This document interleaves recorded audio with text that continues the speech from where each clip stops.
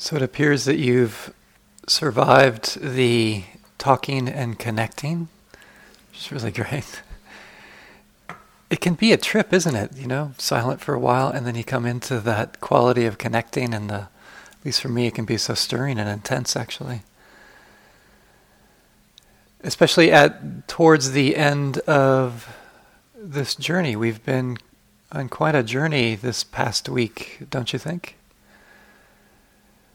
The ups and downs, you know, can feel like maybe years have gone by or just a few minutes.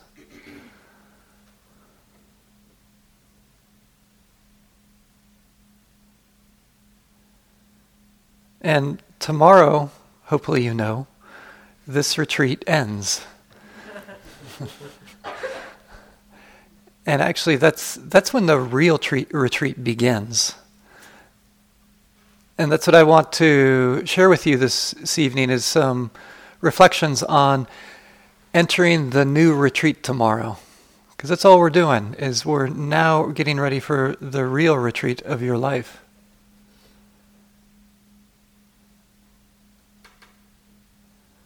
And I like to put it in that way because what you're going to notice is it's the same exact practice that we've been doing here.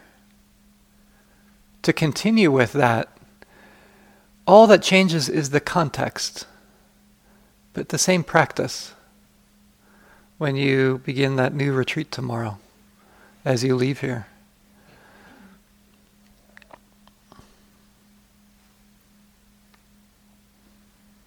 When I was a monk in the Rinzai Zen tradition, in the summer and in the winter, we would have our intensive trainings. And most of the days were filled with just more sitting meditation and walking meditation. But each month during this intensive training, we'd have an extra intensive week, which would be called Dai Sesshin, which was a 7-day retreat. So kind of similar to this in this way, where we would just solely concentrate on mostly, you could say, sitting meditation and walking meditation, depending upon kind of your role as a monk. And they were intense. You know, you'd get up at 3 o'clock in the morning, and then you wouldn't go to bed till 9:30 at night. And a long break out of the meditation hall was like 20 or 30 minutes. And part of the rhythm, which I found so interesting to accentuate what I'm sharing with you of just moving into kind of the real retreat, is that after we would do Dai Sesshin, there'd be a day off, and then you'd go into another, what's called Sesshin, a 7-day retreat, which would be called Nyurin Kashi Sesshin, which, so I've been told, literally means kneading the dough. And the idea was to kind of knead this dough that had been created during the Dai Sesshin, during that retreat, back into your life. It needed that time. You needed to work it in a way that, I don't know if any of you've made bread before, where you get your dough, but then you need to take some time to knead it, to get that consistency before you bake it. So I think in a similar way, we're just entering another retreat, the real retreat, the Nyurin Kashi Sesshin. So how do we do that? It's true. I think one of the coolest things about Nyurin Kashi Sesshin, because if we had a sesshin, one of these quote-unquote sesshins after a Dai Sesshin, then you get a day off, which was really cool. Because instead of getting up at 3 o'clock in the morning, you get to get up at 5:30, which felt like such a luxury. It was so great to sleep in. And I remember on Dai Sesshin, sometimes I'd find myself dreaming about the 5:30 wake up afterwards. and then you'd so on your day off, you'd wake up at 5:30, you'd do some chanting and sitting, and then you'd have a work period in the morning, and then you'd have lunch, a formal lunch, and then you have this tea ceremony in the meditation hall, and then after lunch, your day off begins, which is really sweet. And then there would be these clappers that would happen at 4:10 in the afternoon, and that would be the end of your day off. maybe you know why one of the reasons I moved into Theravada Buddhism.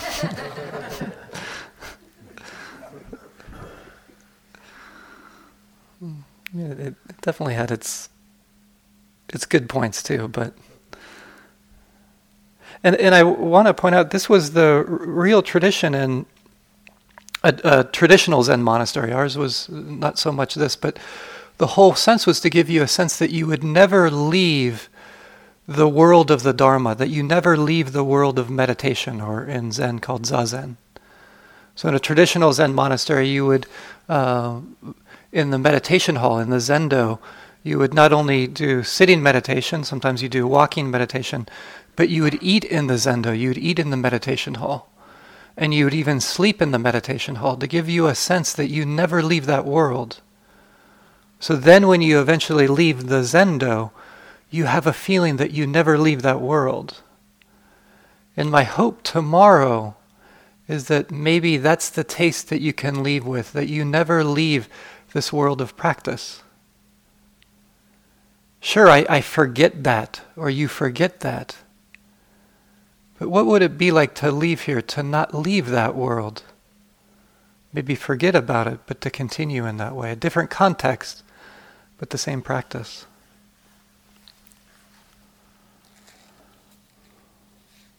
So tonight is just about kneading the dough. It's about your next retreat. And I want to point out, it's mostly going to be a talk filled with, maybe for many of you, reminders of what can help with this transition and what helps with this next retreat, the retreat of your life.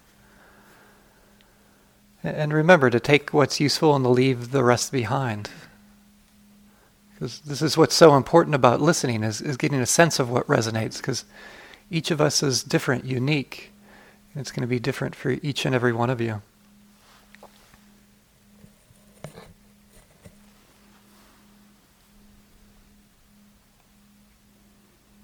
So what can be helpful? What's important to knead the dough? Now you have the dough of this retreat. How do you knead it into your life?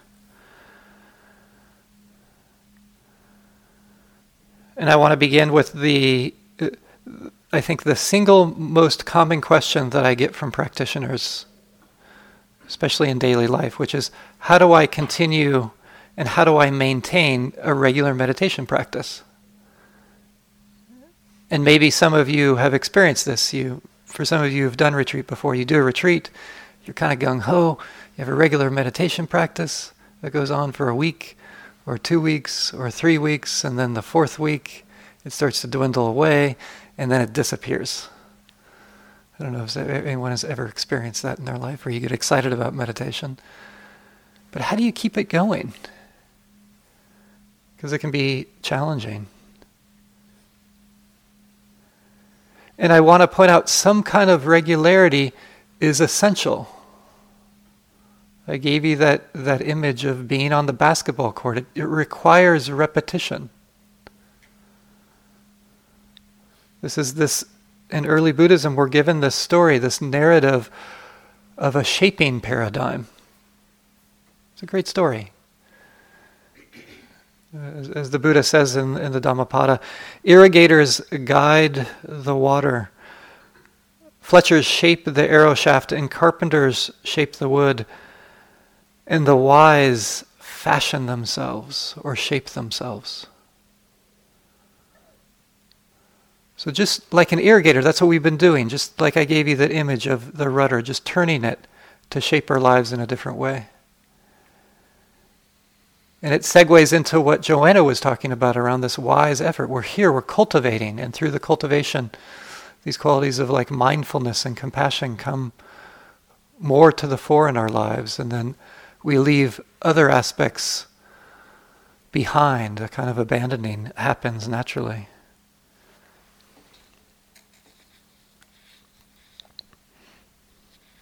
And this is what we're doing, shaping the mind in this wholesome direction, or the skillful direction that leads to awakening.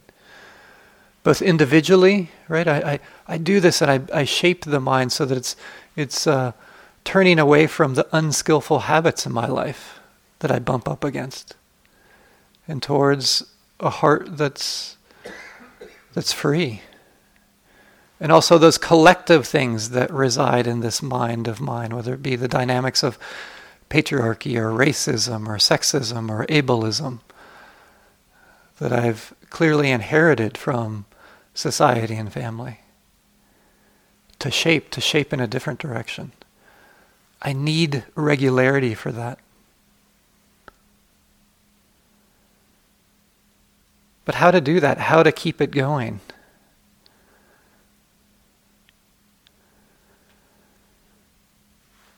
And what I notice is that when I'm passionate about this practice, it's so much easier for me.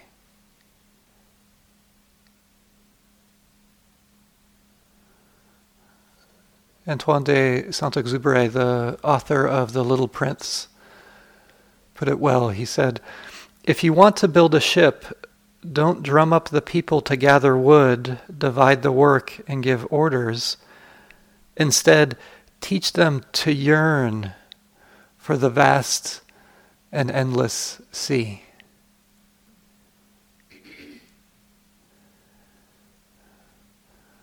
How can you allow yourself to yearn? To yearn for the vast and endless sea, to yearn for freedom. To yearn, as Vinny was really pointing us towards, to yearn for this quality of love, of compassion.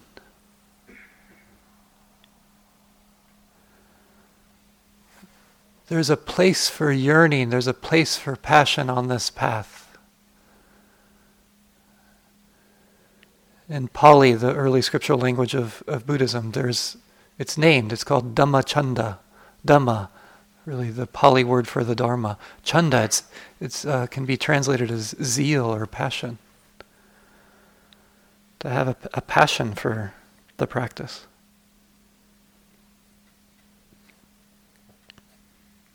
It reminds me when I was trying to learn to juggle, and I want to point out, when I was learning to juggle, just to know, I can't juggle. Why?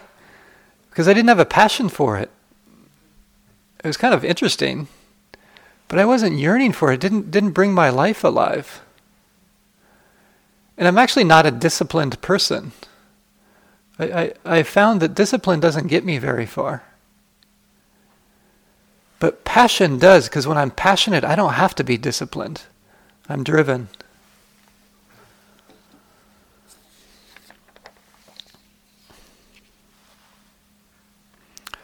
So what keeps the passion going for you around this practice if you want to continue it? Maybe it's this aspiration around the Dharma itself, or maybe it's an aspiration around freedom or awakening. Or maybe it's something closer to the connections in your life, what inspires you because of how you want to relate to family members or friends. An aspiration for kindness or compassion or gentleness in your life towards yourself or others. You're passionate about your health, or you're passionate about at least being a positive change for this troubled world that we live in. And to yearn for that.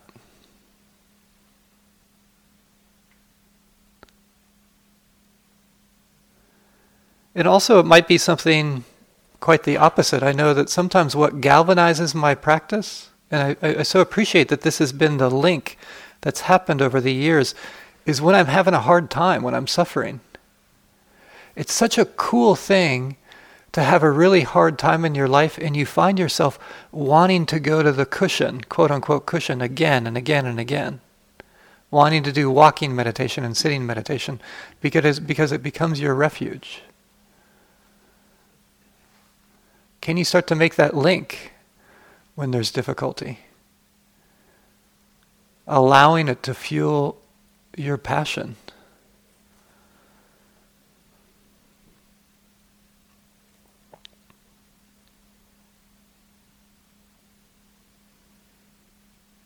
So again, what's going to keep the passion going for you?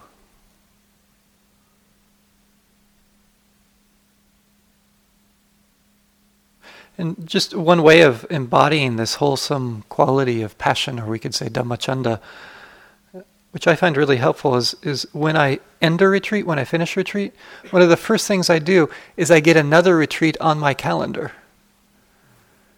I find it so helpful, because then it also gives me something to practice towards. I find that helpful. I mean, and as you hear, I'll use anything to keep me going. If it's to practice till the next retreat, that's great. If it's to practice to get through my suffering, wonderful. If it's to practice so I can survive my job, whatever it takes.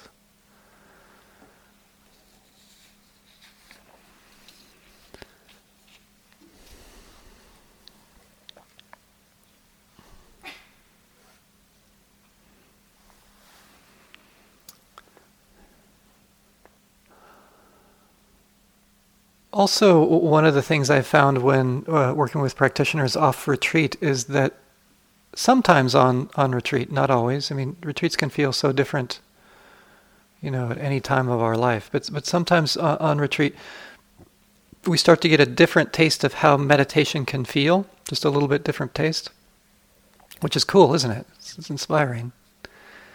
And then we go back into our daily life, and then what happens is we start to chase after that. We start to try to make our daily meditation practice feel like retreat practice. And I just want to point out, for me, what I've noticed is that's just a setup. That's just like a setup for disappointment. Because they're different contexts. Your daily meditation practice is going to feel different than your retreat practice.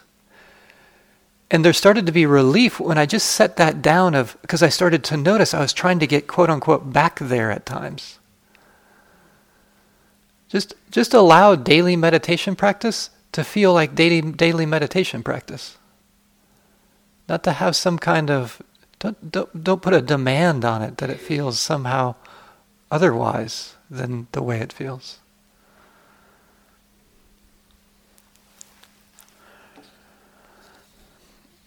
And then another question that can come up: how often should I sit, and how long should I sit for when I sit?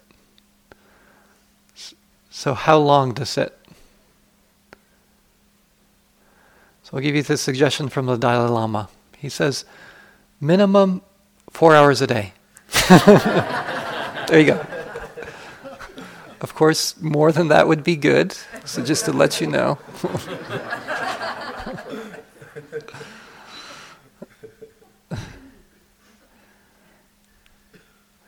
I think on maybe a more practical note for most of us. What I invite people to become curious about, and I become curious about this in my own life at times, is what fits in with the rhythm of your life in terms of regularity, and how can you find a rhythm that actually you can manage rather than having some huge aspiration, because the Dalai Lama said it, and then just end up disappointed.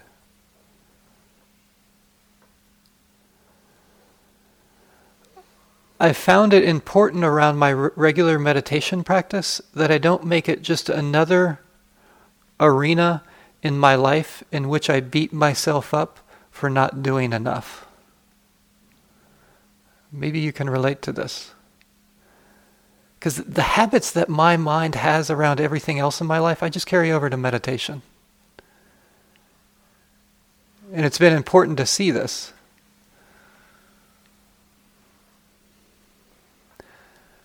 I remember working with a meditator, and she was a concert violinist. And her life as a musician was not a happy one. And it was some of what brought her to meditation.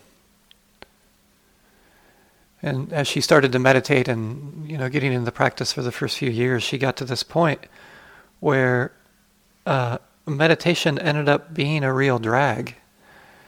And her realization is because she had the same attitude towards her meditation as she did to playing the violin. And the reason why she became so successful at the violin is she felt like she was never good enough. And it was this grind on herself. Yeah, she became successful. And she became miserable.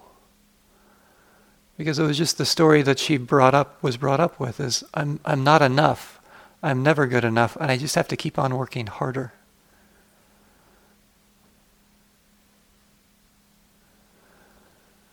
How to hold your spiritual practice differently. With gentleness, with ease, with wisdom. So I invite you to be aware of this pattern of not enough, if it's something that you've seen in your life.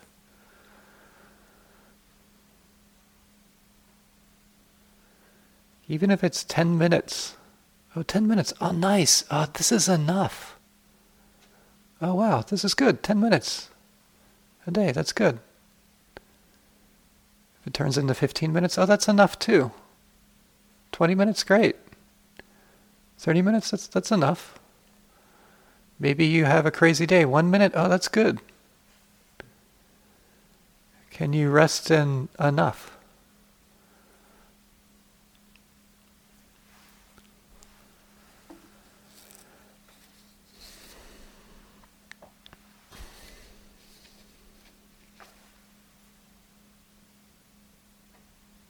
So again, how do we take this dough that you have from this retreat and knead it back into your life? So it gains the consistency so you can bake it into that bread that nourishes ourselves and others.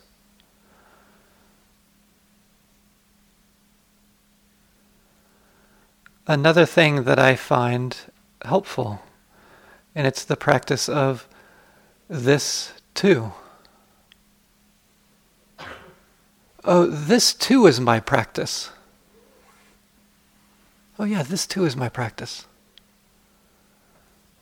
And it begs the question, what am I excluding from my spiritual practice? It's an important question. What do you exclude from your spiritual practice?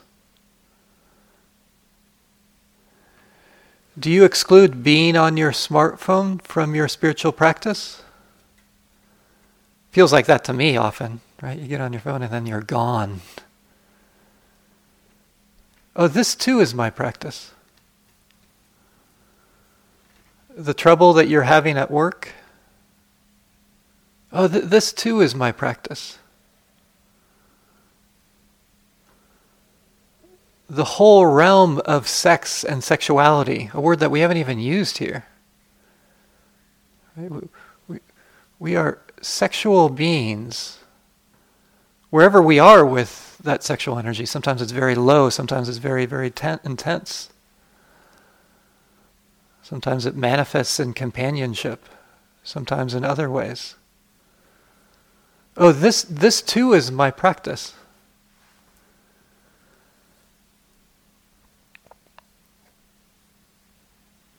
What am I excluding? What gets left out? To knead the dough of this dough that we have of this retreat. So we're folding into it everything, every part of our lives.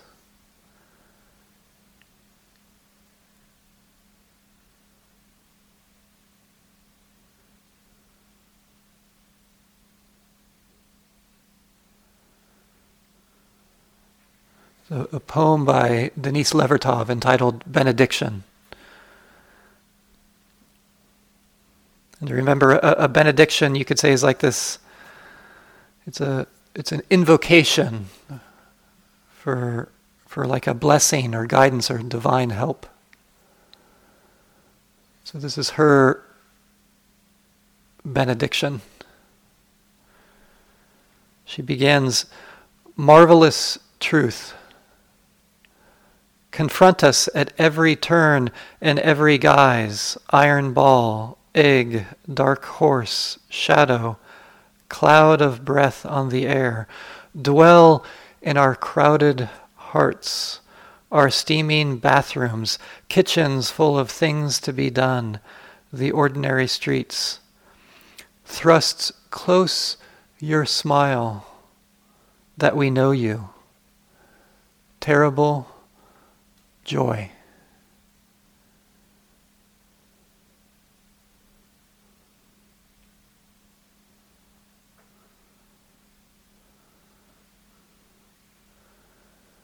So for me, this practice of this too is my practice. It so fits with this. Asking this practice to thrust close its smile, so whatever's happening, I'm right there to be with it, as Joanna said, that becoming intimate with what's going on in your life, whatever it is. So that the truth thrusts close its smile so that we may know it.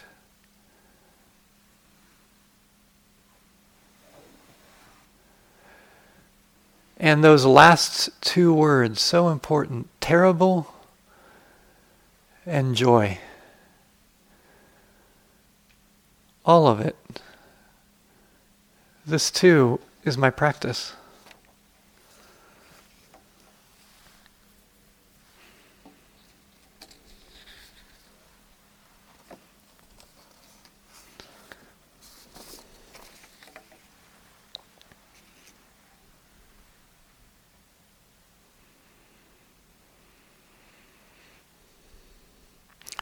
And then there's the essential ingredient that I find that I have to make sure that I'm kneading into the dough of retreat practice, at least for me.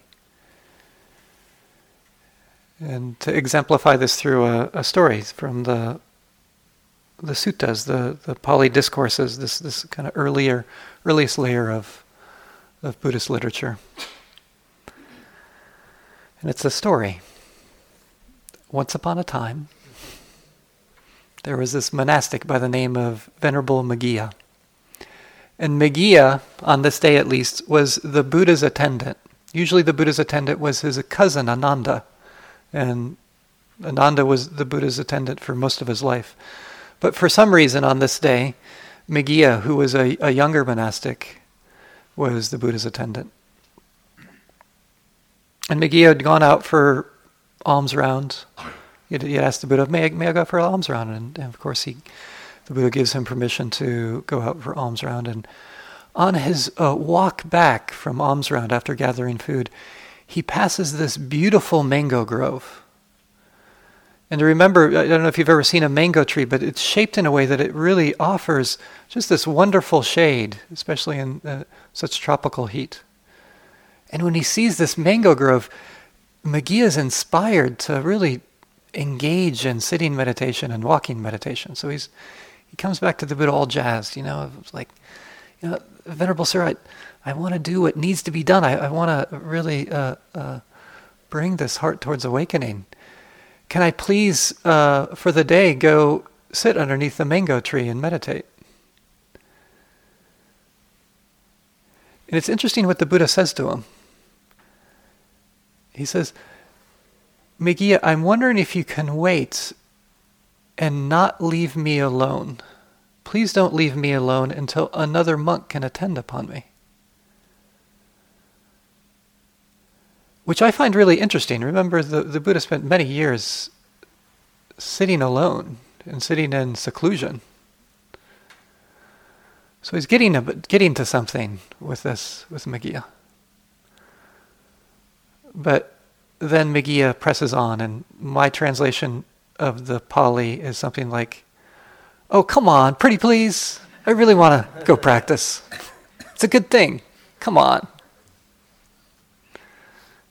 And the Buddha again says, Meghiya, please don't leave me alone. Wait until someone else comes. Another monastic can attend on me. And then again, oh, come on. This is good. Please, pretty please. I really want to practice.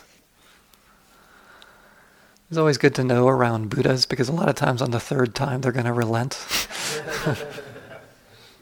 So the Buddha says, very well then, please do as you wish. Do you what you see as fit.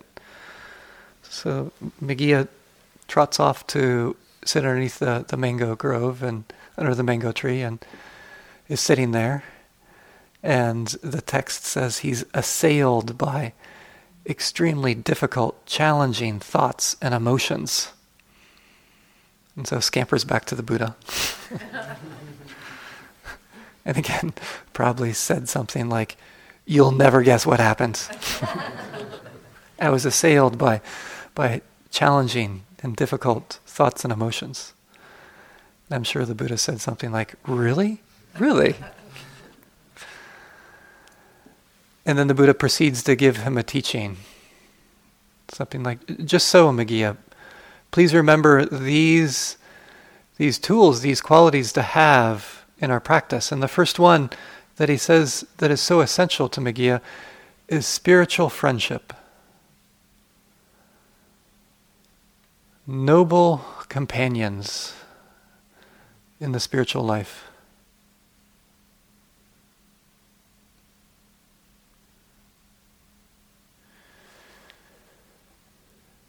You can't do this path alone. And yeah, no one can do it for you. You can't do it alone, and no one can do it for you. And that was one of my hooks. I felt like I should be able to do it alone. That's what this country is all about, isn't it? Individualism. And there's a whole big shadow side, both individually and collectively, around that.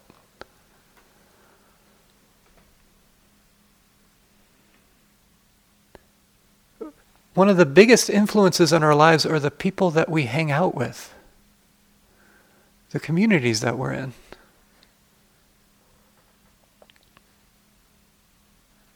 That's where we can get the biggest support.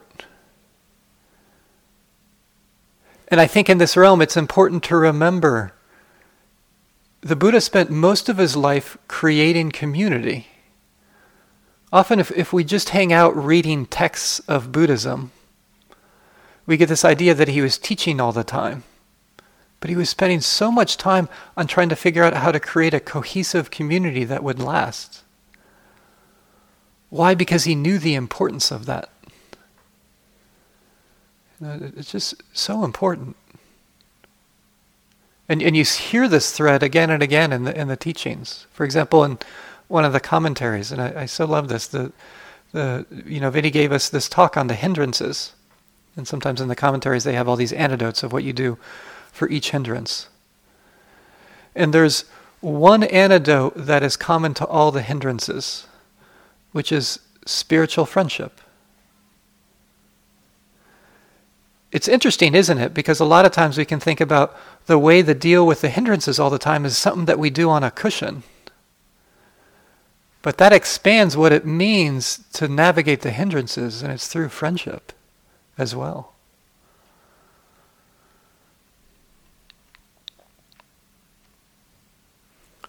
What's that going to look for you? Where are you going to find spiritual friendship?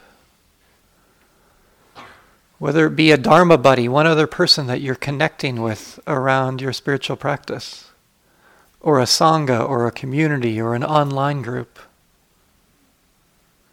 Where can you find that? For me, it's been an essential ingredient. And the more I've claimed that, the more my practice has deepened. Why has my practice deepened? Not only because of my time on the cushion, it's because I got some really good friends.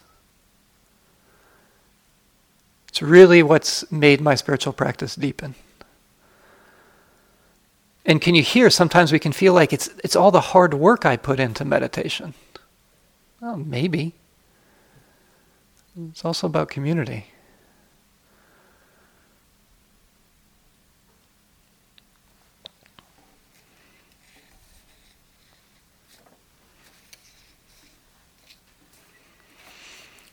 And there's another way to translate this first teaching that the Buddha gave to Megiddo. That in one way, and I think both ways are very important. One way it's the essential ingredient of spiritual friends. But another way of translating that Pali phrase is it's flipping the words around, where it's about making friends with the wholesome, or the skill of making friends with that which is skillful. And the way I want to talk about it tonight is it's making friends with kind of the skillful in the sense of my ethical integrity, how I act in the world. Because it's true, it's not just about kneading the dough. It's about allowing it to get to that consistency, putting it in the oven, baking it, as I said, and pulling it out and to offer it to ourselves and others as a way of nourishment, to act in the world. You need to do something with that dough, to allow it to be nourishing for ourselves and for our world.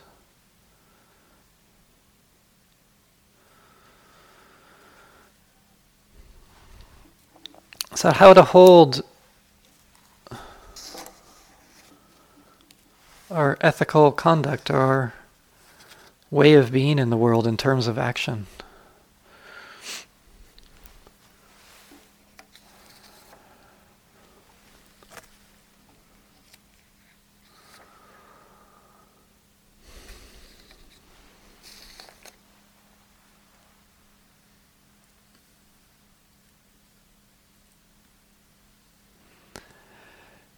And part of this, for me, comes back to a little bit similarly around kind of a regular meditation practice, is how can we allow our hearts to be pulled in a particular direction as a way of a call to action in terms of ethical integrity, a way of responding to the world out there.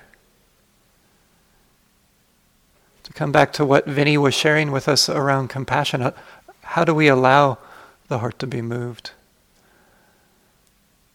That allows us to bake that bread and bring it outward. And one example of this that I find so inspiring and so moving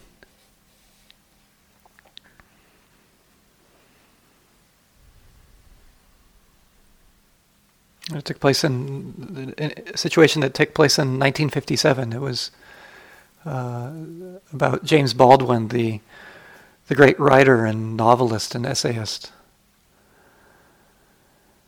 And this takes place when he was living in Paris. He'd been living in Paris for about nearly 10 years. And he was living in Paris mostly as a result of his experience of racism in the U.S.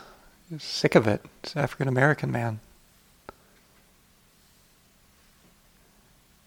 And on this day in 1957, he was reading a newspaper in Paris. And on the cover of the newspaper, he saw the image of Dorothy Counts, a 15-year-old African-American woman.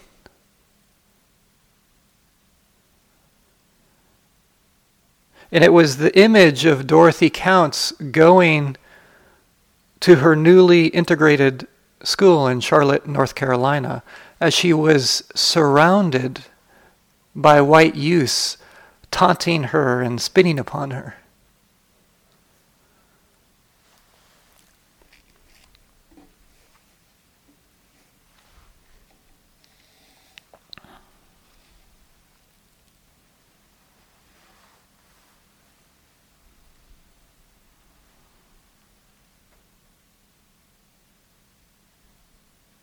And he comments about the impact of just that image of Dorothy Counts on that day in Charlotte, North Carolina, going to her newly integrated high school, being taunted and spit upon. And he said about it, he said, "And it made me ashamed. Some one of us should have been there with her."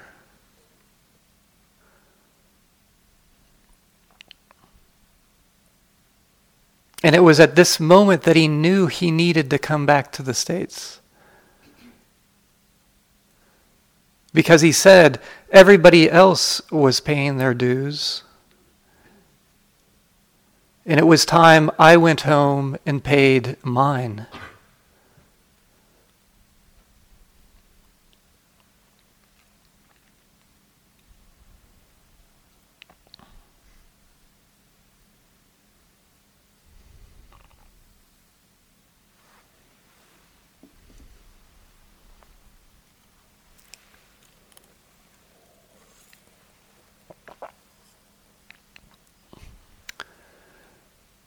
In what way will you pay your dues?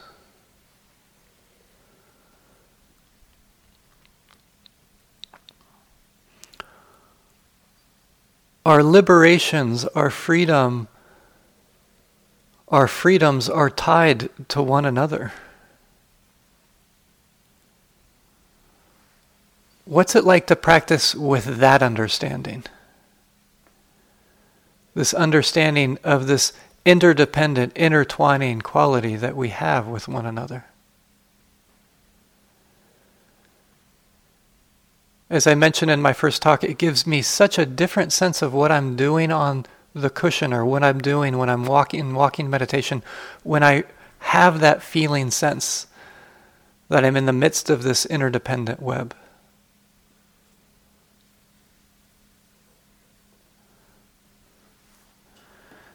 And I feel that this notion can get lost. Actually, there's been interesting critiques around sometimes notions of happiness or even well-being that are sold to us or utilized in scientific research.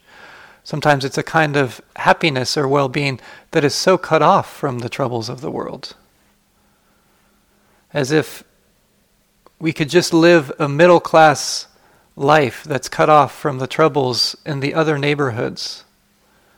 Wall ourselves off, eat healthy food, meditate every day, use good skin products, and there we'll find happiness.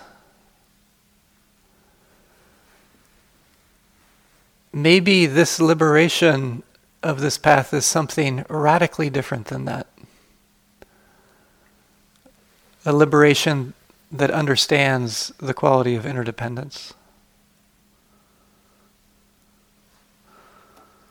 So how will you pay your dues?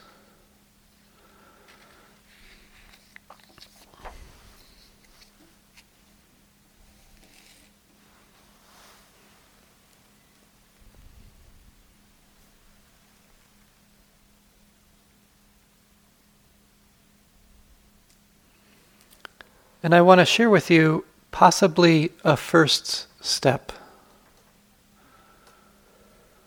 As I said previously, I can't remember if it was in a Q&A or in the morning, I like to aspire high, but aim low a lot to begin with. Yeah, I have high aspirations. Liberation for all beings. I hold that close to my heart. An aspiration for this troubled world to change. And it's been helpful for me to lay the groundwork for that, to aim low at first, at least a part of it.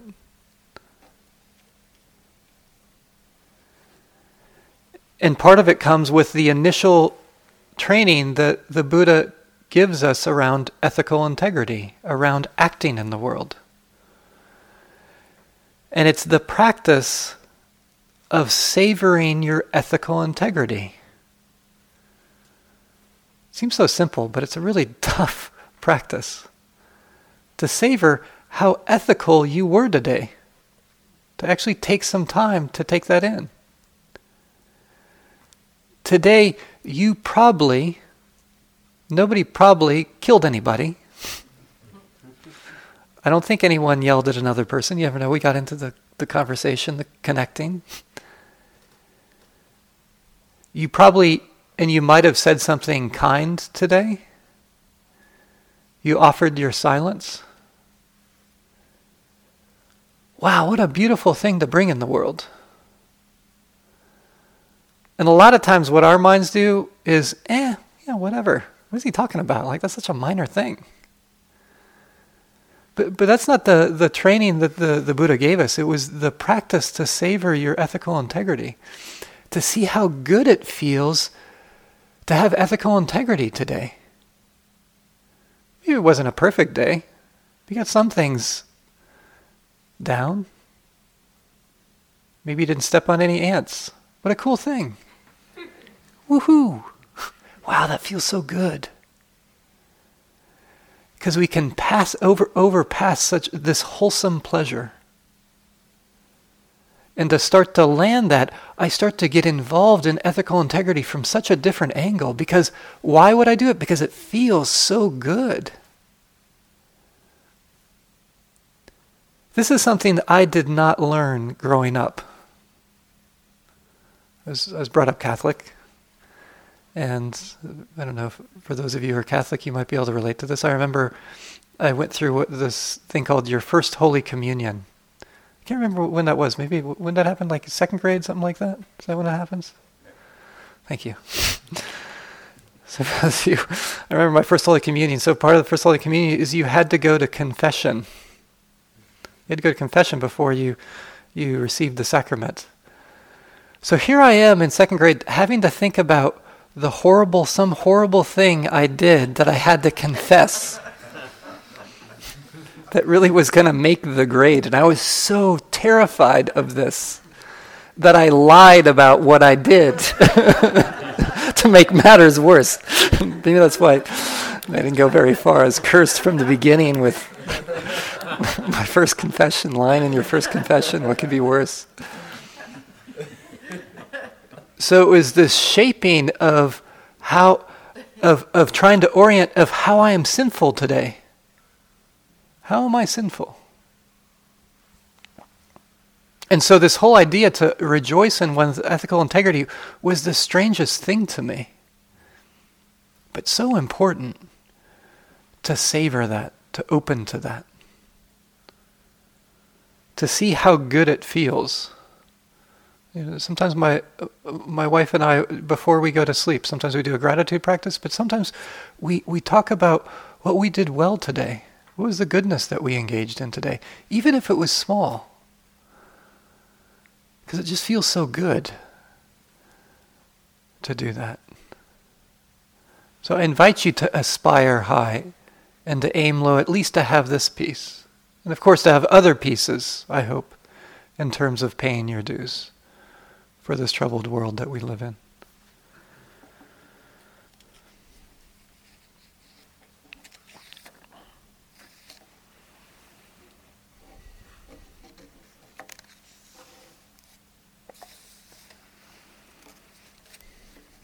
Yeah, so may the beginning of this retreat tomorrow, this process of kneading the dough of this retreat back into your life, may it go to the liberation of all beings. Thank you. Just sit for a moment here.